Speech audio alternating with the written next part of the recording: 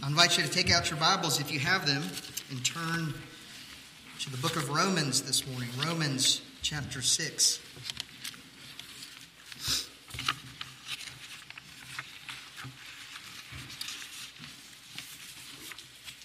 We've been studying the Gospel of Mark, and this morning we're going to take a slight break from that so that we can focus a little bit on baptism. Caleb asked for certain passages to be read this morning and certain things for us to reflect on. So if you don't like it, you can blame him. All right?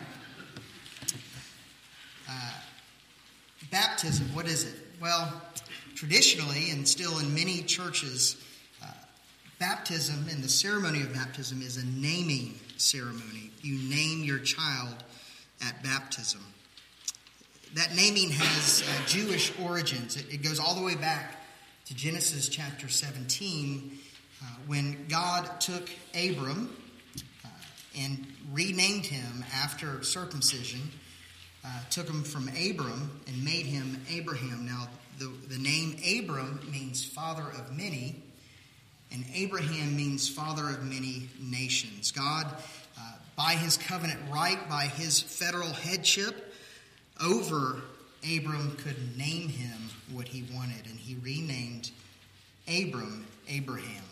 Baptism is, at its essence, at its root, fundamentally, it is a naming ceremony whereby God gives us a new name. Names have meanings, don't they? I love to look at the meaning of names. Schmidt, y'all know what Schmidt means? Do you know? It's the German word for smith. You know what smith means? Blacksmith. Somewhere way back, someone was a blacksmith, and that's how y'all got your name. What about Kelly? A name that's near and dear to my heart. Do you know what Kelly means? It's the Gaelic term or Irish term for warrior. Although certain new research has suggested that it means something else. It could mean churchgoer. All right? How appropriate. We have lots of Kellys here today at church. Well, what does Vivian mean? Caleb and Hannah.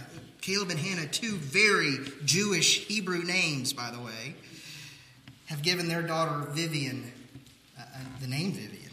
What does Vivian mean? It simply means alive. And she is very much alive, especially at night when she doesn't want to go to bed. We've given our son the name Alexander. Do you know what Alexander means? It means defender of men. Names have meanings. And in baptism, we're reminded of our identity in Christ. And in this passage today, Romans 6, 1 through 14, it's all about who we are in Christ Jesus. It's all about our identity in him. And Paul is reminding these Roman Christians about the gospel of Jesus Christ, about the good news of what he has done for them. And that is the gospel. That is what is good news. Not what you do, but what Christ has done for you. And then after he deals with what Christ has done for us through faith in him, he tells us some things that we should do. You can't invert that order. You can't say, I'm a Christian because of what I do, and that makes me who I am. No, Paul and all of the writers of the Bible understand that it's who you are first, by your nature, who God makes you, and then what you do that follows. Let me read this for us.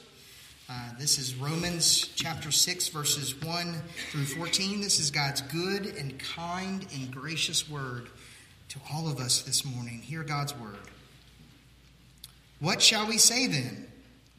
Are we to continue in sin that grace may abound? By no means. How can we who died to sin still live in it? Do you not know that all of us who have been baptized into Christ Jesus were baptized into his death?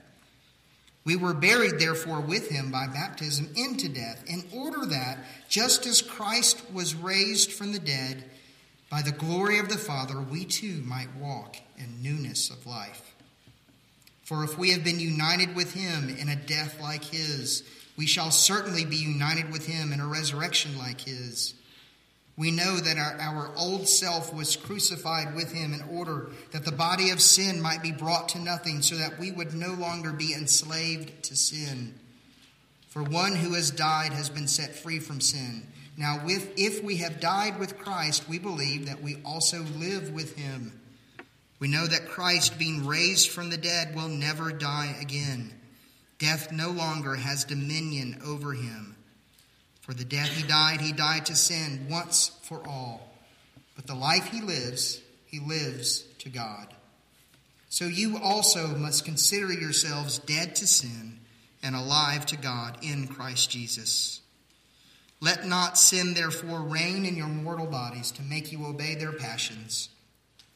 Do not present your members to sin as instruments for unrighteousness, but present yourself to God as those who have been brought from death to life, and your members to God as instruments for righteousness. For sin will have no dominion over you, since you are not under law, but under grace. The grass withers and the flowers fade, but the word of the Lord stands forever. Let's pray and ask for his help and understanding. Father, we thank you for giving us this, your word. We thank you that by your word we have life and life abundantly.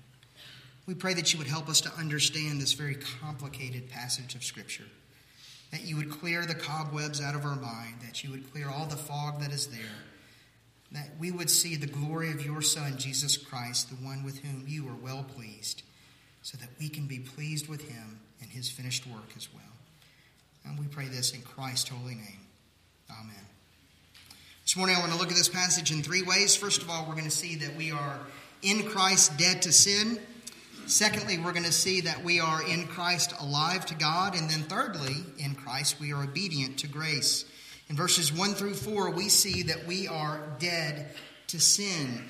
Now, we are dropping into this incredible book, the book of Romans, a book that I said I will not preach from as a series until I'm a much older pastor because it's so complicated. Now, we're doing a parachute drop right into the middle of it. It's almost like we're dropping into this thought, and it's like we're being dropped like from 30,000 feet right into the middle of the Mississippi River, and then we got to swim in it, okay? So we're going to try to keep our head above water in this, but we really are picking up in midstream, in mid-thought. Let me give you just real quickly the context that Paul is writing into. Paul's purpose in Romans 1, 6, and 17, he tells us why he wrote all 16 chapters of the book of Romans. And the purpose is to talk about the gospel, to explain and remind the Roman Christians the gospel of God's grace. And he says in Romans 1, 16 and 17, that the gospel is the power of God unto salvation. So the gospel of Jesus Christ, the news of Jesus and what Jesus came to do is the power of God unto salvation. Nothing else in this world can save, according to Paul, but the gospel of Jesus Christ. And so he is explaining that gospel. In chapters 1 through 4, everything that's come right before what we talked about, he is explaining justification by faith in Jesus Christ. The way that all men, Jew, Gentile, pagan, religious, everyone can only be saved through faith in the finished work of Jesus Christ. In chapters 1 through 4, that's his explanation. We are all sinners and we fall short of the glory of God. And if anyone wants to be saved, you must believe in Jesus Christ. Now, in chapter 5, a change happens. He begins to talk about the implication of salvation. Not just what does it mean or how are we saved, but what does it mean that we're saved? So he talks about what we call assurance of salvation. In chapters 5, 6, 7, and 8, he explains our assurance of salvation. What does it mean that we're saved? And he explains things like, what do we do now? Because we're saved and now we have this whole life to live. And what does it mean for us to live our life as Christians? In chapters 6 and 7, that's primarily what Paul is dealing with. Now, in chapter 5, right before this, in chapter 6, what we just read, Paul distinguishes between two types of people. He says there's only two types of people in the world. There's only two types of people. You're either in Adam or you're in Christ. He says most everyone is in Adam, but those who are righteous through faith in Jesus are in Christ. Because the gospel of Jesus Christ is that you are in Jesus. Just like I did with the children's sermon, and the girl was covered in the row. We are, if we have faith in Jesus, we are covered in Jesus. We are in Jesus. It's as if we have our Jesus suits on, and that's who we are because we are united to Jesus through faith. But those who are in Adam are still in sin. They still suffer the guilt, and they're under the wrath of God if you're still in Adam. So two types of people, in Adam and in Christ. Now, the implication of that is, it really is amazing because if you're in Christ, then you're no longer guilty of your sin. Then God cannot hold anything against you. And that raises questions, logical questions. And that's why Paul asks the questions that he does in verse 1. Look in verse 1 real quick. What shall we say then? Are we to continue in sin that grace may abound? All right, this is a logical objection to the gospel that Paul has been preaching. It's logical because if you're in Christ and you're covered in Christ and you have union with Christ, then there's nothing to fear from God. And the objection is, well, doesn't that lead to what's called antinomianism? That's a big word. I want you to use it as part of your vocabulary. Use it this week to tell people how smart you are, right? Antinomianism, what does it mean? It just simply means against the law. And Paul is the first one that's charged with being against the law. Because if you're not saved by works, if you're not saved by your hard work, then you're saved by another's hard work.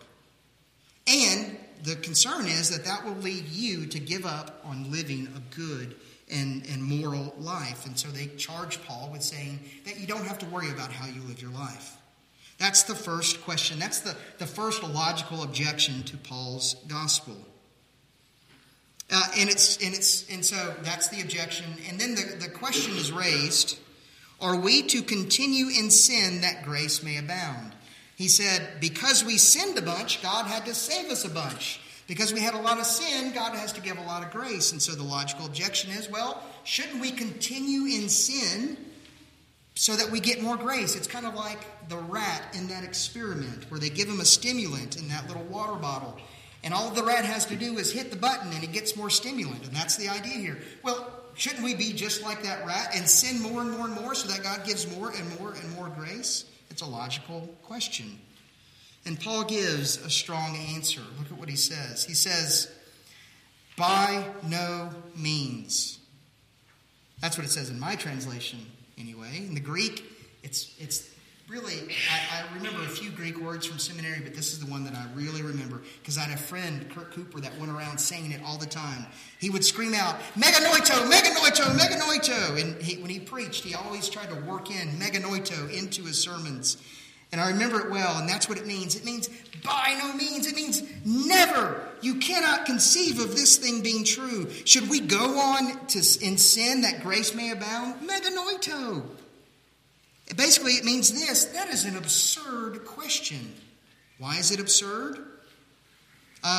It's absurd because he says this. It's like trying to conceive of a round square. Can you do that? Can you conceive of a round square? No, you can't. It's absurd. It doesn't make sense. To say that a Christian will go on in sin is just like a round square. It doesn't make sense. It's absurd. And here's the reason that he gives. Do you not know that all of us who have been baptized into Christ Jesus were baptized into his death? He says, no, you can't continue in sin if you're a Christian.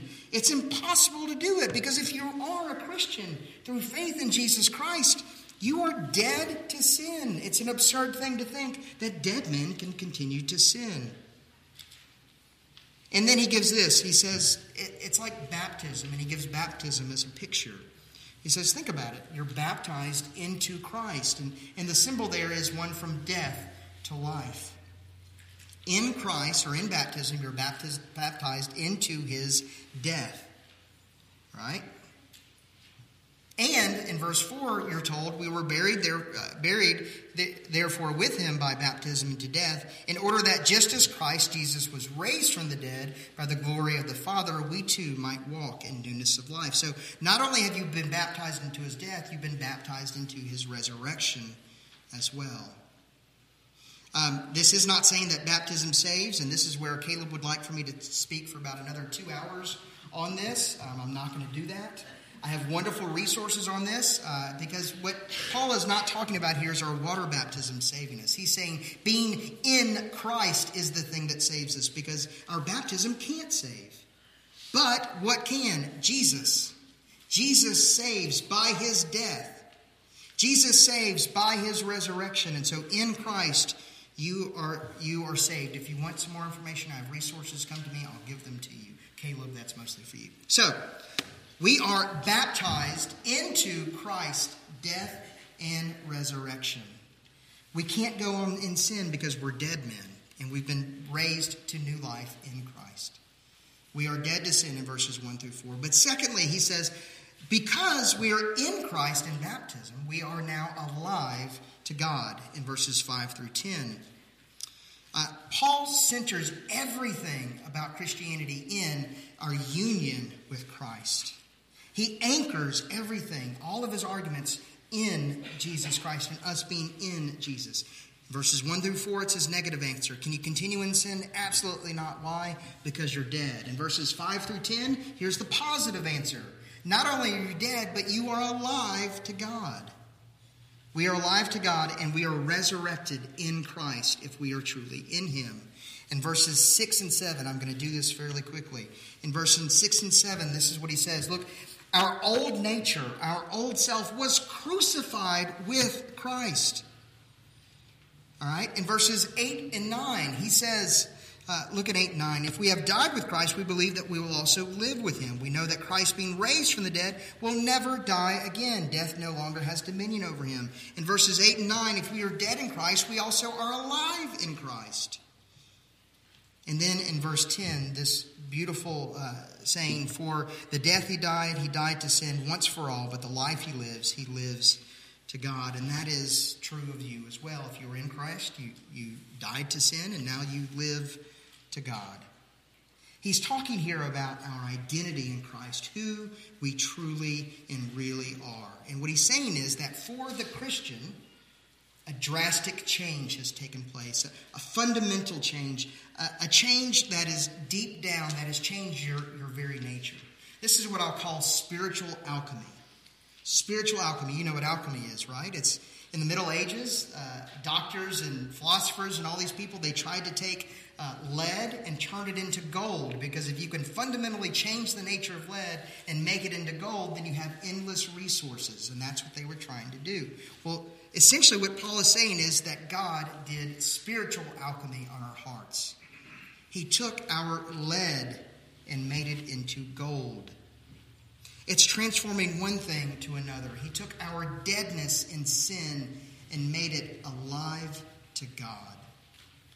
Now, literature is full of beautiful pictures of this, but one of the best ones that I can think of, and one that my mind often goes back to picture this drastic fundamental transformation, is found in Les Mis. Now, some of you, especially the men, you think, Les Mis, isn't that a musical? And yes, it is. But I've got great news for you. It was a book 200 years before it was a musical. Now, some of you are saying, a book? That's even worse, okay? Well, I've got even better news for you. The best picture of this that I can think of is the movie version that is not the musical. And the main star is Liam Neeson, and he is an action star. So, guys, if you want to watch the Liam Neeson version of Les Mis, go watch it, and it is a beautiful picture of this drastic transformation. There are 3 different sections of that story, and the first section is the prisoner, is the man, the prisoner. He is enslaved to his sin, and that's the picture that Victor Hugo gives for us, that the man is enslaved to sin. And then he's paroled, he gets out, and you would think that after he is paroled that he would be freed from his sin, but he's not.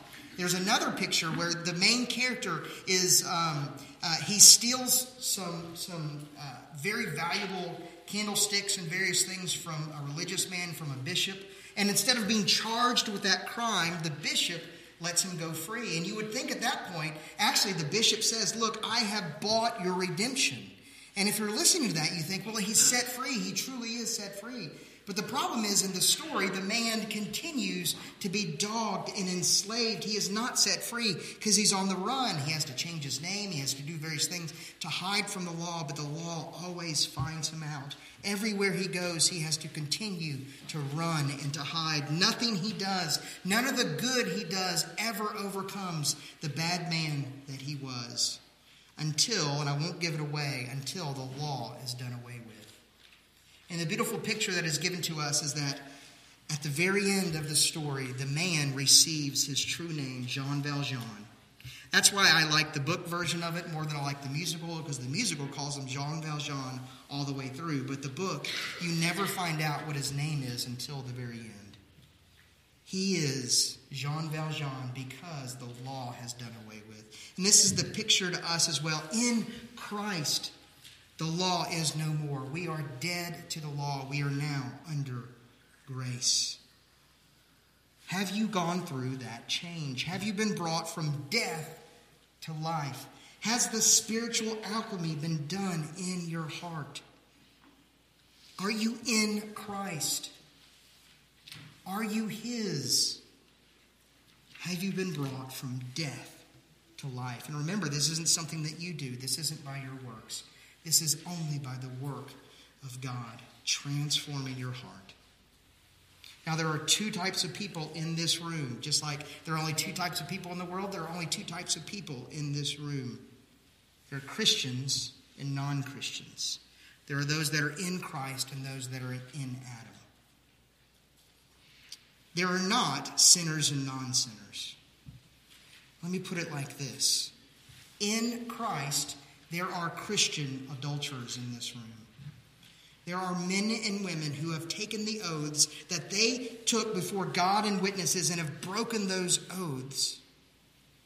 And yet, because they're in Christ, they no longer bear the weight and the guilt of that sin.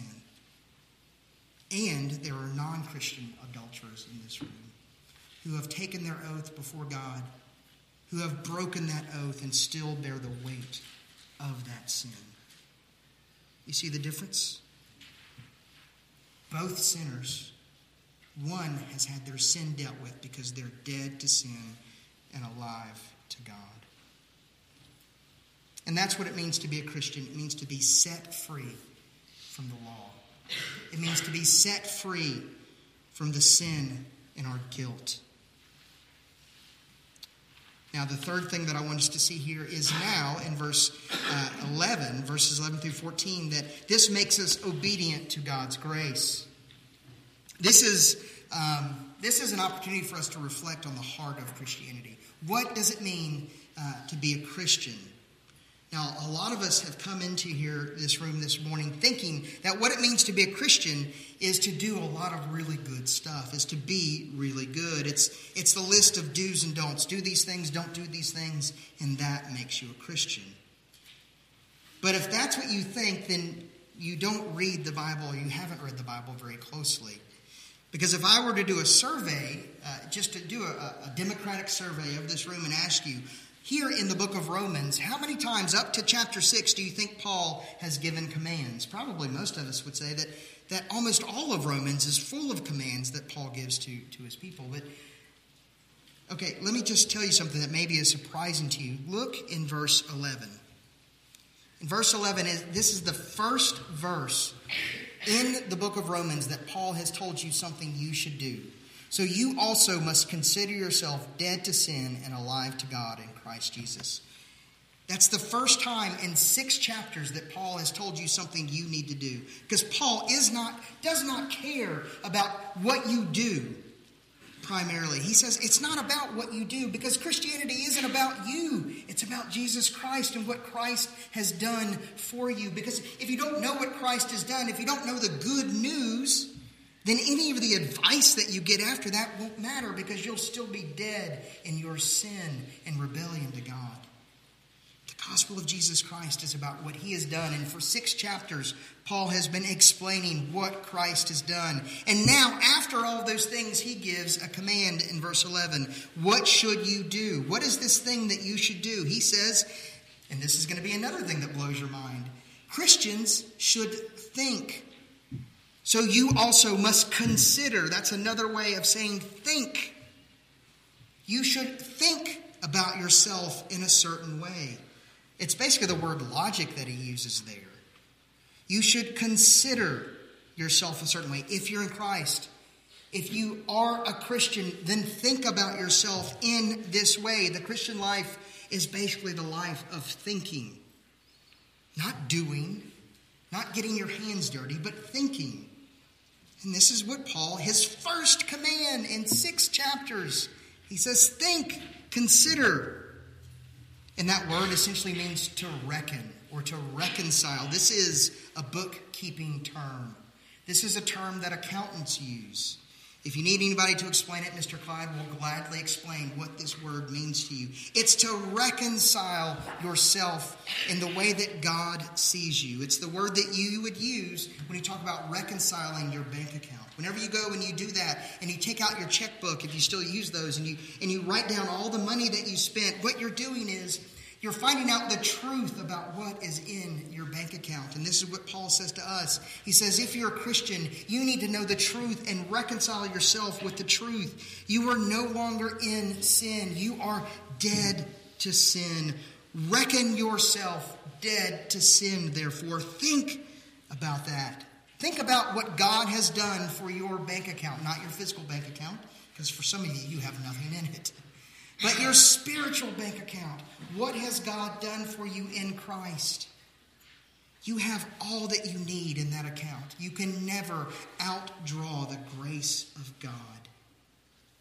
And Paul says, reckon yourself in that way because it's the truth if you are in Christ. Look at your account if you're a Christian. You are free from sin.